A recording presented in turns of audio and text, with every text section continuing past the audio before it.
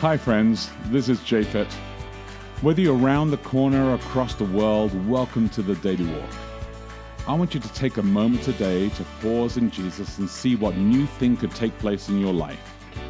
At the end of this podcast, you can download our app, Boulder Church, or visit us online at boulder.church to connect. And remember, we would love to hear from you as we prepare for our messages every Saturday morning on the Daily Walk. Good morning. It's Friday, August 17. Wow, this is a big day for us. We are moving our oldest son into his dorm at university, which is just crazy. Yes, it is. How that time has gone by. Yes. But Well, yeah, so pray when we for say that. when we say we, Oh, and I'm Becky De Oliveira, by the way, I'm and this is Japhet. Daily Walk. Yes. And when we say we, you are. It's really just me. Yeah. I'm not part of that. South Bend, Indiana. I'm going to be moving our youngest actually into academy on Sunday up in Campion Academy. So both of us are doing some stuff this weekend with our boys and crazy miles apart. All right, let me pray for today. Oh, and my name's Japhet. Yeah. Heavenly Father, just good, Lord, to be able to call on your name. Good to know that before we speak, you actually hear what we're saying and that you are the one who calls us together to be able to connect with you. And so, God, I ask that our response to this calling be a response of joy, excitement, and transformation, that today, this Friday, as we're preparing not only all the things that are happening today, but also preparing for tomorrow, for our church and community, may we have a great encounter with you. We ask this in Jesus' name.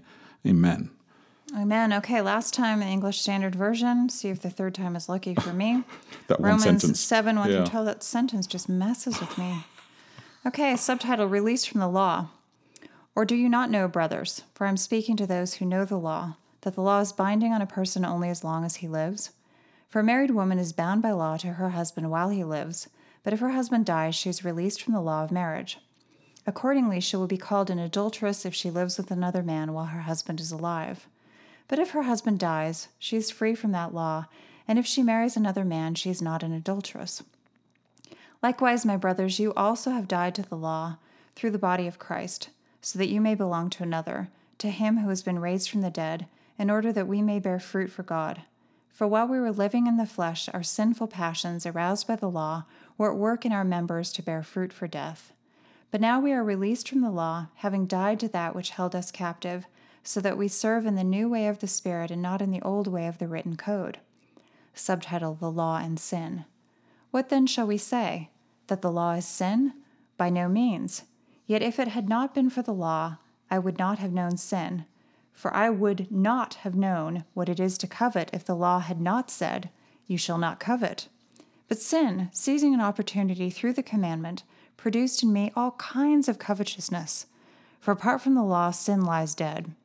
I was once alive apart from the law, but when the commandment came, sin came alive, and I died. The very commandment that promised life proved to be death to me. For sin, seizing an opportunity through the commandment, deceived me, and through it killed me. So the law is holy, and the commandment is holy, and righteous, and good. Whoo-hoo! Yes, indeed. Yes. And how I did that was I ran my finger under every word. I know, I saw. Like a 5-year-old child. I saw. That's great. It's a technique I'm surprised. that works. I'm surprised you didn't highlight it with the yellow. I should have. Put I mean, a I ruler was underneath there. That's great though. But it Not worked. liking my failure. It This worked. week No, at that was all. great. That was great. Thank you. All right. So here's our final question, and let's see where Mark is taking us this week. All right. He's taking us into crazy territory. I know. Read this question. No. 'Cause Okay, here we go. Okay. What are some laws that don't apply to you because you have no desire to break them? Okay. What are some laws that apply to you because you have a propensity towards breaking them? Okay. Yeah. I'm like, yeah. whether or Thank not you, Mark. you have a Love you, propensity Mark. for breaking a law has nothing to do with whether the law applies to you. Do you know what I mean? Like, I actually don't mind paying What are some taxes. laws that apply to you? I think that's a privilege. So it's not something I'm not trying to dodge, but it still applies to me. I still have to do it, right? So I get what he means, that there are certain, I wouldn't say that laws don't apply to us. I think there's some that we have more difficulty following than others. I think that's what Paul's doing in this text. I mean, Mark's kind of highlighting what Paul's actually pulling out. And then Paul pulls out one law out of all the 10, and he pulls out coveting because he's saying, look, you guys, you're not really worried about the others. You kind of do those. You check them all off. But do you really you covet, you do covet, and you got an issue with that. And so Mark's like, come on then, guys, what laws do you have problems with? I was actually thinking that I don't really covet that much. That much? Well, I was trying to think, do I covet? Not really, no, because I'm pretty I'm happy. trying to- I like what I have. I don't feel like I'm looking around at other people and thinking, wow, That's good. I wish That is I'm really going to good. go crack him over the head so I can steal his shoes. Or I don't know. I don't feel that like that. I want. You mean the people's 90 stuff. days of whacking people over the head and kill stealing their people for boots? their shoes That's or- gone. I think what's really interesting here about the text, and I think where Mark got this as well from, is that there is this contrast that Paul's going to pull out of chapter 7, and I'm going to preach on this tomorrow a little bit because I preach on this text and next week as well. But he contrasts this in the middle of the text here. It says you're living in flesh, and then he talks about the spirit. There's a new way of living in the spirit. And he brings up this word flesh a lot inside the book of Romans. I actually looked it up, and it comes up like 23 times. But in this chapter, it's 3 times inside here. Because he's going to compare what it means to be kind of in this broken sense, living in the flesh. And then he's going to say, when we eventually get to chapter 8, he's going to say, look, the Spirit is actually the new life, and this is what empowers you to do this way. And then you do not have this struggle as hard with the covetousness that's going on here. Well, I do think it's interesting that a lot of people, probably particularly church people, may be people, they may or may not, I suppose. They may be people who found it relatively easy to follow kind of Christian standards. Like it doesn't come. And so that can sometimes feel like it's a virtue when in fact, what's the big deal if you're kind of just doing what you would do anyway? I had the weirdest experience. Last week, someone came up to me to talk to me about something that I had said, and they had interpreted it to mean that I was the kind of person who's always found it really easy, like I've never done anything wrong. And I thought it was so weird because I'm used to people not thinking of me, they thinking of me as like a baddie. So it was like the first time I thought, wow, there's it's because you're old. a perception. Yeah, it's because I'm old. Because I was like, oh, they think I'm a goody two shoes. What would back in my day in the 1950s, what we would have called such a person.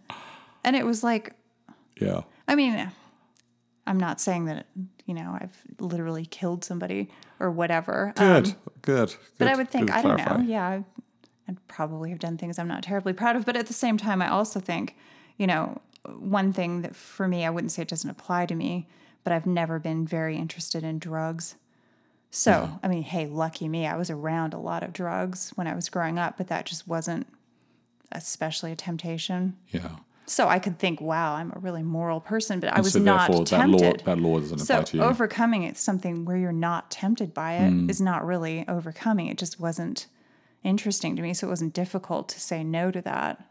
Other things, were more difficult to say no to. And I think that's actually, maybe context is actually a really big part of that as well. I mean, if the context puts different pressures on people, and so they face different temptations, and then their environment as well, whether they have support to be able to live through that, or whether they have communities that actually kind of like pull them through that kind of stuff, is really important. Because you definitely have your environmental triggers, and then you just have your biological, the kind of person that you are, and you have your weaknesses and propensities. And I've learned a lot of stuff about that over the last few years of just... I had a great little church in Southeast London when I was a kid. I had my Sabbath school teacher she was phenomenal when I was a kid. Yeah, right? Yeah. She was just like Audrey Boyle was her name, her maiden name, and she was just absolutely phenomenal for me when I was a kid. And just she cared for us and she taught us, and I just remember being excited to go to church as a child.